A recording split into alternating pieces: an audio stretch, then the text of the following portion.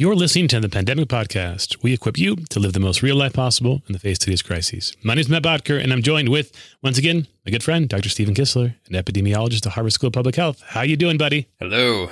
I'm doing all right. How are you? Good. Happy Mother's Day to your mother. Thank you on behalf of her. You're so welcome. Mark's again not here. I thought we were going to get him, but he got a little swamped. I think he's teaching now. So we're going to try to redo our schedule a little bit to see if we can fit him in more often next couple of weeks. And maybe we'll find a way to get him next week, something like that. So let's see what's going on. It's cold here once again, but I'm hopeful. This is the last stretch that I think by Wednesday we'll be fully in spring mode. I hear birds chirping in your neck of the woods in the background, so that's awesome. It's great. Sounds wonderful over there. Yeah, we are going to do a little bit of a speed around today because I got a late start. It's always post-holidays in this family. Just wrecks us, no matter what, Stephen. It was Mother's Day. It was the first time that my mother-in-law came into our house. I was just talking to you, Stephen, off the record before we started recording that I just realized the last time she had come in, I was wondering when was the last time she came into our house? I didn't know. I didn't have any pictures. And I think it was March 1st because of 2020, right? Our oldest had to get a surgery, just get a skin tag removed. And I saw the cases starting to rise. Like, we've got to commit to this. So we did it March 1st, and she came over to watch the other two boys while we were gone. And that's the last time she's been over since then. And we barbecued. We got a free grill from one of our family. So thank you, Ashley. I don't think she listens to this, but nonetheless, we got a free grill from her. So we grilled out. It was an awesome time. Good smells. We have a bouncy castle that was given to us last year. The boys went crazy on it. So we had a great time. So it was good stuff. Let's get into this stuff before we run out of time. So same things, reviews. We love them. Keep them coming. You can do that on Apple Podcasts. There's a couple other directories as well. If you can support us, that'd be helpful. Patreon.com/pandemic podcast. As little as $5 a month goes a long way. Or a one-time gift, PayPal, Venmo, all in the show notes. If you want to check it out, hugely be grateful. Living the Real podcast came out with a new one last Wednesday. So getting ready to do another one, another fun one that I did. I'm super excited about the one I'm going to record today about two crazy words that I realized need to be more in our life.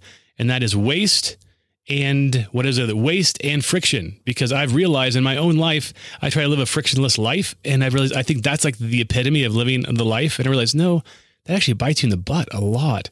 So we're going to talk about friction and adding it to your life and waste. And if you can, really appreciate it. Subscribe to it, download it, because here's the deal. I want to bring on guests and more people. I love Stephen. I love Mark. But when the numbers get higher and the subscribers get higher, then I get better guests to come. So check it out. Download it. Subscribe if you can. It'd be a great help to me and to move it forward to the next level. Okay, so let's get going into all the great news. I want to start with this, Stephen. So before we get into COVID-related stuff, I saw this from The Atlantic. This is beyond my pay grade when it comes to, I'm not into this stuff, academic journals, all these kind of things when it comes to the science realm. It just piqued my interest where it talked about this like science paper meme nails academic publishing. So you said, when I said this to you, that you've seen this meme going around. It's been going crazy in your neck of the woods. I have never seen this up until this point.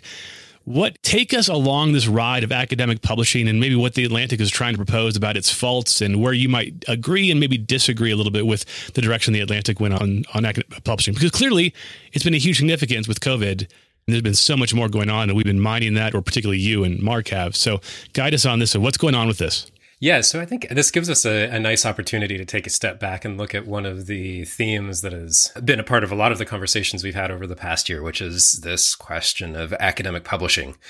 What role it plays in our scientific knowledge, in our cultural knowledge, in our political systems, all of these kinds of things. It's really profound. And so the idea here is that this past week, there's this famous comic. It's especially famous among nerdy people like me, scientists and engineers. I first came across it when I was in the engineering dorm back at CU Boulder. And the comic's called XKCD. It features generally stick figures and really rudimentary drawings of things, but it's really quite funny. And this particular comic was called 12 types of, I think 12 types of scientific papers. And it's a really tongue-in-cheek sort of portrayal of scientific publishing. And so it gives these false titles of a bunch of different articles that sort of give themes of how, of certain types of scientific articles that you tend to come across. Like why I'm a good scientist and all of my colleagues are not. Or like, we applied CRISPR to this one thing again. And like how to, and so it's like these kinds of like tropes that you come across. And so it's interesting because this comic really took off amongst scientists. I've seen it on Twitter, which is actually a remarkable forum for scientific communication. There's been a lot of communication on Twitter during the pandemic, but people I know in different fields have been making their own version of this comic, sort of substituting the titles that are in the comic for things in their own fields that are sort of field specific, but funny ways of talking about the themes that arise in their field. And so what the Atlantic article was pointing out, and I think this was an editorial from a scientist himself, who had seen this circulating in his own field, talking about what does this say about academic publishing? And on the one hand, there's a cynicism, right? Where an attack of the Atlantic article was saying that it's sort of like, in a way, lifting up the veil on scientific publishing and showing how petty and repetitive and incremental a lot of scientific so-called progress, or certainly scientific articles, can be. I think there's some truth to that. The academic scientific institution is a human institution like all others, and within those human institutions, this is part of our livelihood. We support ourselves and our families based off of our scientific output, and so sometimes those incentives aren't aligned in the best direction, and it really takes a great amount of, or at least sufficient amount of virtue and honesty and courage to make sure that those incentives that aren't aligned towards robust, clear, principled scientific reporting, to make sure that you're doing that and not just publishing for the sake of publishing. Sure. So I think that there are incentives that need to be really examined and realigned. But I think we also need to recognize that we're never going to have a perfect system here either. Yeah. And that was one of the things that I took issue with to some extent with the article, is that I do think that there's value in some incremental scientific progress. That's historians and philosophers of science have written extensively about how that's just how science works. It's built off of us sort of exploring this space in these very incremental ways. And a lot of scientific research actually doesn't really end up bearing fruit, but it's the work of this entire community that does finally find these corners of thought and of existence and reality that finally we finally stumbled upon something new. And it takes all of this effort at all of the fringes of science to really get there. And that does lead to a certain feeling of futility sometimes, where that can give rise to articles like this, where it's like, oh my gosh, there's another article with this same sort of theme. It's absolutely true that these things arise, but I think that there are absolutely issues and mixed incentives in scientific research. But I do think that there's some value to the system as well. And just because this thing was humorous does not necessarily mean that scientific publishing is a worthless act. Sure. Where is the rub coming from this? I'm curious, because is it just like the numerous amount of like articles being published that then real scientists have to wade more through it, and so it's just exhausting for the real scientists? Like, or let me quote where the scientists looking for good information to have to like junk.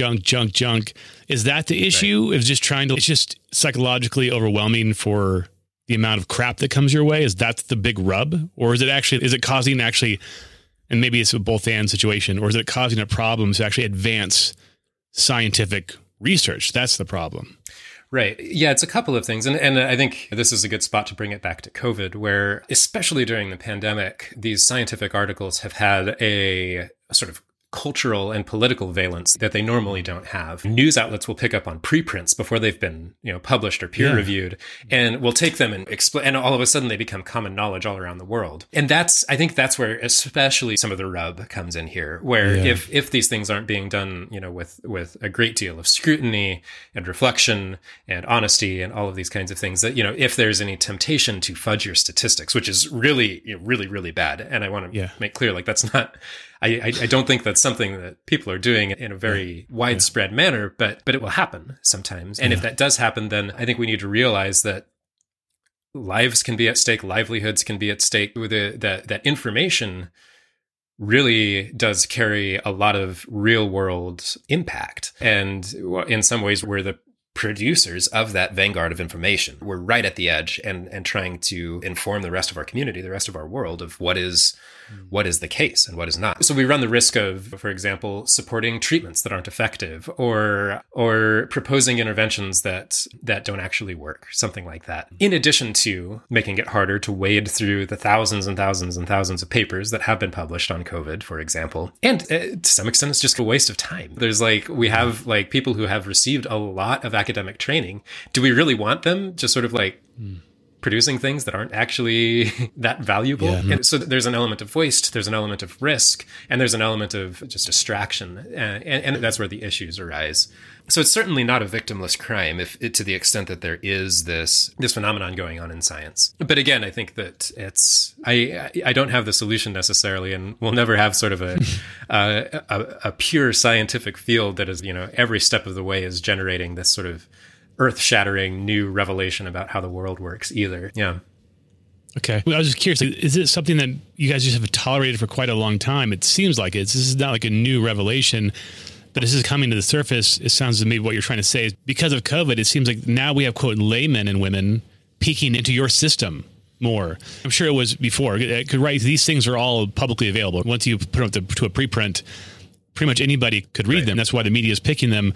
Before COVID, it was kind of like all you nerds had it. And there was other people who were like lay nerds, right? Like looking at it, watching it. But now it's become the focus of the attention of all these people who don't have the credentials to actually cipher through things. So is that probably one of the biggest reasons why maybe this article has come out? Like, now we look like idiots because we have all this stuff. And now all these lay people are peeking like, oh, that's a good one. That's neat. Let's just put that on. And then we're like, oh, come on. That's not, we'd have never chosen that article to elevate to the top as some kind of, information to give to the public.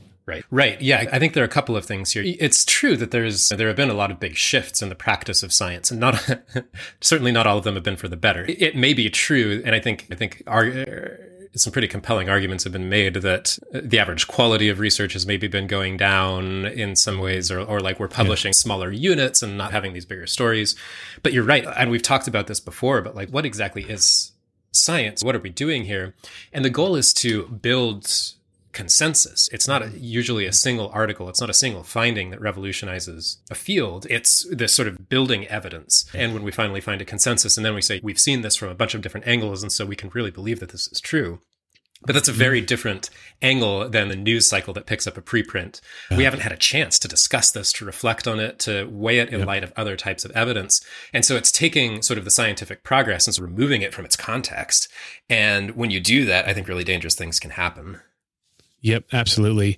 And curious for you, or maybe your colleagues, how do you pick stuff out? Because I haven't actually mined this stuff. So this is more people have never seen this database.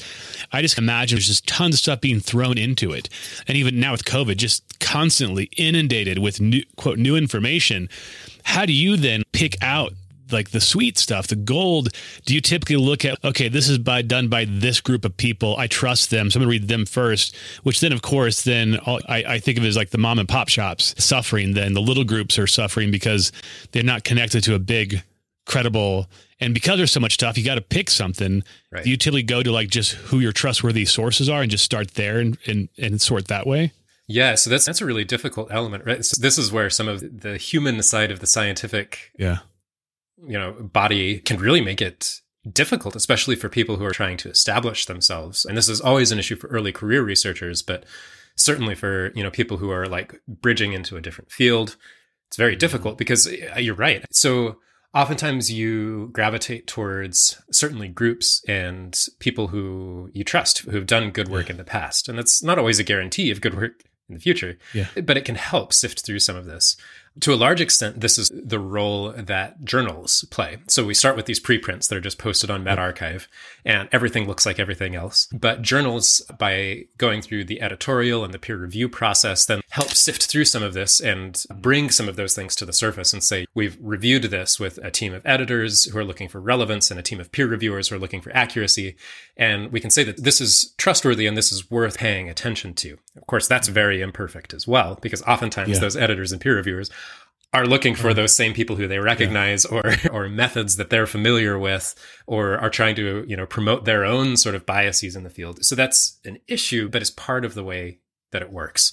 Yeah, so it can be very tricky, but that's part of it. And when I'm reading through things like this, I usually pay attention to all of these things. So things that have been published, things that are coming from people that I know, but then I also try to pay attention to the preprints that are out there, just whatever comes up by searching for specific keywords and just seeing what's there and just trying to at least give the benefit of the doubt to papers from people who I don't recognize. And I've been really, pleasantly surprised by a number of them over the course of the pandemic. So there's, in addition to this sort of virtue of scientific publishing, I think that there's also this virtue of scientific reception, in a way, of the ability to read and consume scientific information that also takes quite some real principles. Yeah, absolutely.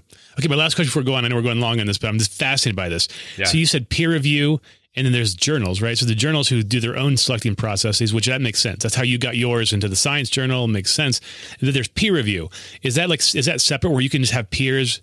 You go out, find a number of peers, ask them to review it. They review it publicly or something. Does that give it then more weight? Does it go up the little med journal system or? Yes, this is interesting. That wasn't true until very recently. So normally the way that it worked was that you would submit your paper to a journal. The editors would then decide if it was maybe worthwhile, and then they would send it out to peer reviewers, and then they would review it, and then they would then communicate with the editor, and then they would accept it or not, pending certain revisions. But now, with more and more papers being posted on these preprint servers, there have been groups that have been going and basically using algorithms to identify papers within certain topics, and they've been taking it upon themselves to send them out for peer review, like to solicit peer reviewers without going through an editorial process with a journal. And then I've gotten a couple of emails about this myself, about both as an author and as a potential peer reviewer, where they're like, hey, we found this paper, we think it's interesting, we'd really like to get it peer reviewed, but we know that the publishing process is very slow. This information we think is really important. Would you be willing to provide a review? Or we want to notify you that we're doing this with your paper. Let us know if you have anything you want to say about that. And so there's this almost like crowdsourcing of the peer review process that's just starting to take shape. And I think it may well change some of the way that scientific publishing is done in the future. I think it'll be really interesting to see how that plays out. That's cool. It's like the Uber of scientific publishing. That's right. It's like the old system was a taxi. And now you're just like, we got our own system. Okay. It's awesome. Great. All right. We don't have a lot of time. Let's get into some good stuff here. Fauci says that wearing masks might actually be something that's seasonal. So it could be something that stays with us for the rest of our life, at least in seasons. I was going to pick your brain on this because I get the concept of it, at least on the idea of like, if variants arise, definitely that could be at any point in time. But again, the seasonal thing goes back to flu, and it makes me think of that and how it's seasonal. So then there's a little sense of fear of like, man, the flu gets intense. So then as every winter, are we going to be really going to be concerned about wearing masks, even if there's not a variant, which seems to be not necessarily the case, because you can walk us through this. But again, it's the same thing with the vaccine. The reason why it's crazy is because it's so hard to pinhole vaccine for the flu. Whereas COVID right now, we're rocking it at this point in time, at least the mRNA ones, and things could change in the drop of a hat, but still what do you think about Fauci like suggesting this? Is that a kind of a possibility, but is it more on variants, or could it just be even just in general without variants, this could be a real possibility?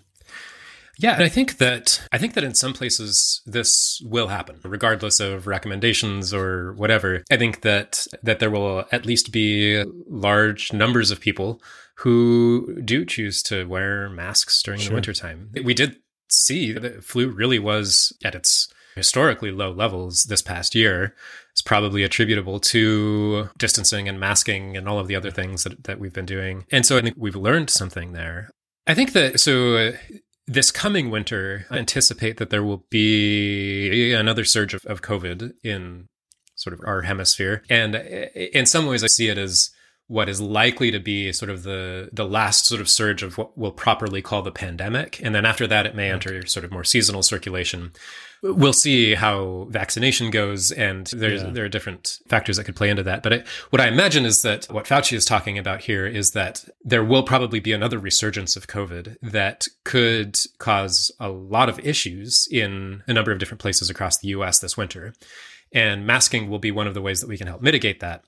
After we get past this next winter, hopefully there will be enough vaccination, enough population immunity that even with the resurgences of COVID, hopefully we'll be able to manage them reasonably well. And then masking can be sort of left up to more the individual communities and those kinds of things. But many places in the world are already do this when when they're in the midst of their flu season. And certainly when anybody is feeling any sort of respiratory symptoms, you put on a mask. Like that's like washing your hands and covering your cough when you are like covering your face with your arm when you sneeze. That's just part of what you do. It's you're putting on a shirt when you go outside. And so I could see something like that taking place here too. Yeah. Maybe the U.S. just struggles with it because we were convinced. We're really convinced that we're really good looking people. We're just somehow we think we are. We just can't be masked. Okay. So Biden team, this is something we talked about a few weeks ago, and this is good news. Biden team says it supports waiving patent protections on COVID-19 vaccines. This could be a game changer, especially obviously for India and other places around the world as well. Any insight to this? Because it says supports it. So clearly this isn't obviously automatic switch that just that this unleashes waiving patent protections. But have you guys been talking about this and the pros and the cons and the nuances of all this and the complexities? Yeah, to some extent. And this is something that I admittedly am not as informed on as I would like to be. But there's been a lot of people who have been pushing for this.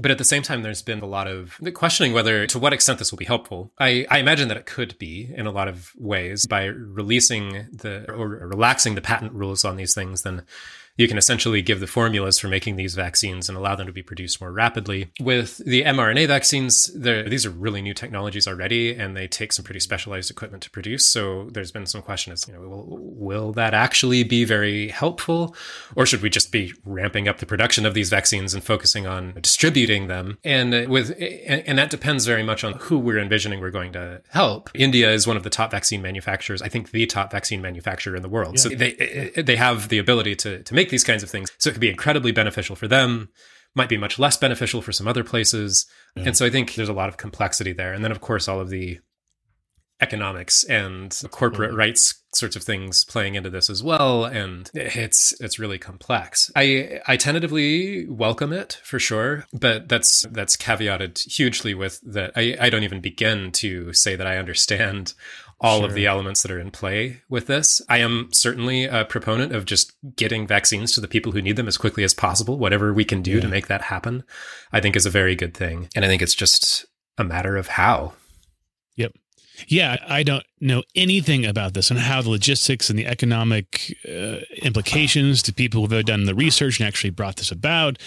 But I would say, even if it doesn't even pan out, just the nod of the hat is a huge symbol of solidarity that goes a long way. Even if nothing really manifests from it, besides India, I would imagine just the gesture goes along with it. We're willing to make that sacrifice because we believe in a common goal. Yeah, and thankfully it's backed up by this isn't the only thing that the U.S. and other countries are doing. We're talking about releasing this patent law, but we talked previously about sending oxygen and PPE and vaccine supplies and other vaccines that have already been approved and those kinds of things. So as long as it's backed up with that like real tangible support as well, then I think you're right. Yep. Great. A few more things, small things, quick ones. We mentioned a couple weeks ago about at-home testing. Found an article from a technology website that kind of reviewed 3 of them. So I'll put that in the show notes if you're looking to just working with a camp who's looking for a bunch of these. Proud of this one camp I'm working with, Camp Witiwa. They're an awesome nonprofit camp, and they submitted their COVID. It's crazy the amount of stuff you have to submit, like COVID policies, how you're going to run your camp. Yeah. And they were the first ones to submit it in the state of Colorado, a full comprehensive COVID, how they're going to deal with it. And the state of Colorado is going to use it as an example to all other camps in the state of Colorado is how to do it. Yeah. So I had nothing to do with this. I'm not patting myself on the back. I just watched it from a distance, and I'm so proud of them. Huge congratulations, because it was a lot of work. You guys and gals thinking about these camps, keep them in your heart and your prayers and fund them if you can. Because there's things where young adults, where if they get COVID, they can't be there, to be quarantined. And then there's all these policies by which then the parents, so then they can't go back home. So they're 14. So then all of a sudden they're no longer able to come home. So the parents have to fly and take care of them while they're in quarantine. There's a lot of complications. Still tons of moms and dads still committing to it, excited about it. Cases. I read this. The country may be turning a corner in COVID-19, which seems to be pretty well in place. Colorado is still wavering a little bit here. We could see cases and deaths plummet. Again, I guess a tipping point is about 60%, right, Stephen? Like of young adults, if we can get to that point, there's an expectation. I don't know if this is true, what you're seeing, that if we get over 60% of U.S. adults getting vaccinated, we expect a pretty significant plummet in cases. Is that what you're feeling as well? Yeah, that's really based off of what we've seen in other places that have reached that level of vaccination. So Israel, for example, and it was roughly around that threshold that we really did start to see cases coming down, especially among young adults. We're beginning to see that here in Massachusetts, for example, where we really plateaued for a long period of time. But now vaccine uptake has really begun ramping up in the younger age groups because we opened up on, I think it was April 19th. And so we've had a couple of weeks for people to start to get vaccinated. And now that plateau is just starting to go straight down, which is great. And so hopefully that will continue around the country. And this has been consistent for much of the pandemic, that it's generally older people who are at most severe risk of the severe disease outcomes, but it's generally younger people who have the highest case counts, who are doing a lot of the spreading of COVID.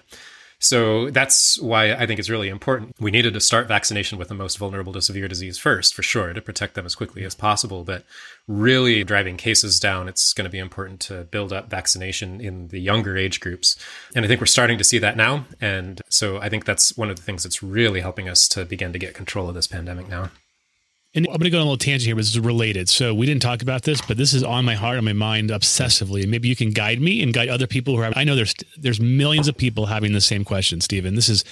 We're adults. I'm vaccinated. My wife's vaccinated. Things are plummeting. So we're opening the doors for vacationing, right? And so we want our parents to come, my parents to come to see our boys, and they're fully vaccinated, but they live far enough away that they'll fly. Yep. Is there any kind of policy or recommendations for this situation? Is it safe for my parents? I'm okay with them flying, but then coming to visit us, fine. But our boys are young enough where they're not even on the ticket to be vaccinated until maybe September. Are there any recommendations it's okay, the risk is so low, no big deal? Is there any advising that you guys are talking about? How would you deal with this situation? Which I'm guessing this is pretty common. There's a lot of grandmas and grandpas who are wanting to fly and see their little 5-year-olds who aren't vaccinated, but they are fully vaccinated. Any recommendations? Is it just safe to do that if they wear their mask in the airport and we're okay? Or... Yeah, I think that these vaccines are very good, and it's nothing, of course, will be zero risk. Sure. We'll always be running some risk of spreading COVID, someone getting COVID. But I think the best way to think about it is think through what could happen here. At this point, the concerns would either be that one of the vaccinated adults gets COVID, or that one of the kids gets COVID. And so I think those are the two classes of things. Okay, so what has to happen for one of those things to happen? So either if one of the adults gets COVID, then they get it while traveling, or they get it maybe from one of the kids who's gotten it somewhere else, but they're vaccinated, and so their chances of severe disease and certainly mortality are very, very low, mitigated there. With kids, their risk of severe disease and illness is pretty low anyway. I think you need to factor in: are they going to school? Are they going to camps? Will they be exposed to other people who you don't want to spread COVID to? And that's something to think about. But if you can have the visit and keep the kids relatively distanced for at least 2 weeks, make sure that they don't develop symptoms, don't develop COVID in the meantime, then you've both, I think it's a pretty safe scenario for that particular gathering that you mentioned. And then the goal is to also protect the community around you, recognizing that with the kids, especially, the biggest concern is onward spread. But again, with the vaccines, that risk really diminishes by quite a lot. Okay. Great. Yeah, with our kids, I know it varies. They're not going anywhere, so they're stuck with us, so they're okay. And just kind of, that's helpful. And I know one option, but I don't think this would really work, right, Stephen? If you wanted extra insurance policy, get an at-home kit, and then have my parents take it when they get home. But then again, it probably doesn't. It's not. Number one, it's not that sensitive. And if they were to go in the airport, it's not like you can take it when they get home really quickly, and then it takes probably a few days before it even would show up. It does take a few days. Yeah. If they were positive, then the test would pretty confidently show it, but only once they had developed enough virus to show it. So it would have to wait a couple days. So it doesn't hurt to have a couple of those tests on hand. Yeah, I'm thinking about getting some. Yeah, they're available. I got one mostly because I'm just kind of curious how they look and how awesome. I want to hold one in my hand finally. But it's worth having, and so that way, if there is any concern, you can just kind of give it a go. And again, they're not perfect, but it's one more piece of information that helps you decide what to do. So. Yeah, it's that Swiss cheese layer. Okay, one last question. I know you have to go in a few minutes, but I want to hit this one.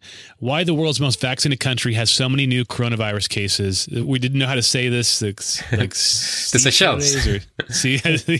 Whatever this country is. Never heard of it. Is there anything behind this that should be of concern, or is there something that's an anomaly to this country? Yeah, there are a number of smaller countries like this that have achieved really high vaccination rates, which is great. And so there's been some concern around the Seychelles in particular, where there's a lot of tourism, and we've seen cases start to rise, but they have some of the highest vaccination rates in the world. So what's going on here? Part of the story is the amount of turnover that there is, right? So there's the native population, but there's a lot of tourists coming in who are bringing infection. And there's also just like a lot of turnover in terms of who is actually residing in the country at any given time. So actually getting a clear estimate of how many people are vaccinated in the country at any given time is really difficult. And then I think the other main thing is that, there's a lot of variation in the vaccine effectiveness. The vaccines that they've been using in the Seychelles, I think, are some of the ones that were originally developed in China. I need to double check, but which particular vaccines they are, but they aren't the same vaccines that have been approved in the United States. And one of the issues with those vaccines is that they are similarly protective against severe disease and death. So they're very good against that, but they don't seem to be as effective in preventing the transmission of disease like the mRNA vaccines are. And so you can get a lot of spread. But while we don't want to have a lot of COVID spreading, because again, that puts people at risk who may not be vaccinated, it puts other communities at risk. For the community that is vaccinated, that's not necessarily a too alarming thing, because if everybody is protected against the most severe manifestations of the disease, then all of a sudden it becomes something more like a respiratory illness that we're familiar with, and not sort of this thing that's turning our worlds upside down. So even with a lot of spread, it's still worth trying to keep control of spread because we're still very much in this pandemic period. But for this country in particular, as long as people are protected from hospitalization and death, it's okay. And it's not an indication that the vaccines are, useless or not doing the job that they're intended to do. Great. We're going to end this up right here. Quickly, just saw here, FDA is seeking approval for 12 to 15-year-olds. So that should be coming out maybe this week. Huge, great news. Hopefully, if you guys feel safe, get your 12 and 15-year-olds vaccinated shortly. If you're still feeling a little hesitant, I'll put this back in the show notes. It's an incredible article, COVID-19 vaccine safety. It has awesome charts, awesome comparisons. It really put me at ease. So I'll put that in the show notes. Check it out if you're feeling a little bit weary. I think that'll help you to take the edge off. I think that's it for now. It's all we have time for. Stephen has a lot of things. He's got to save the world. We'll let him go do that. We'll save the rest of stuff for next week. Again, if you can leave a review, please do so. If you can support us, patreon.com/pandemicpodcast, $5 a month, or one-time payment, Venmo, PayPal in the show notes, and check out my Living the Real podcast, all in the show notes. Have a wonderful week, and we'll see you, hopefully, with Mark, Dr. Mark, next Monday. Take care, and bye-bye.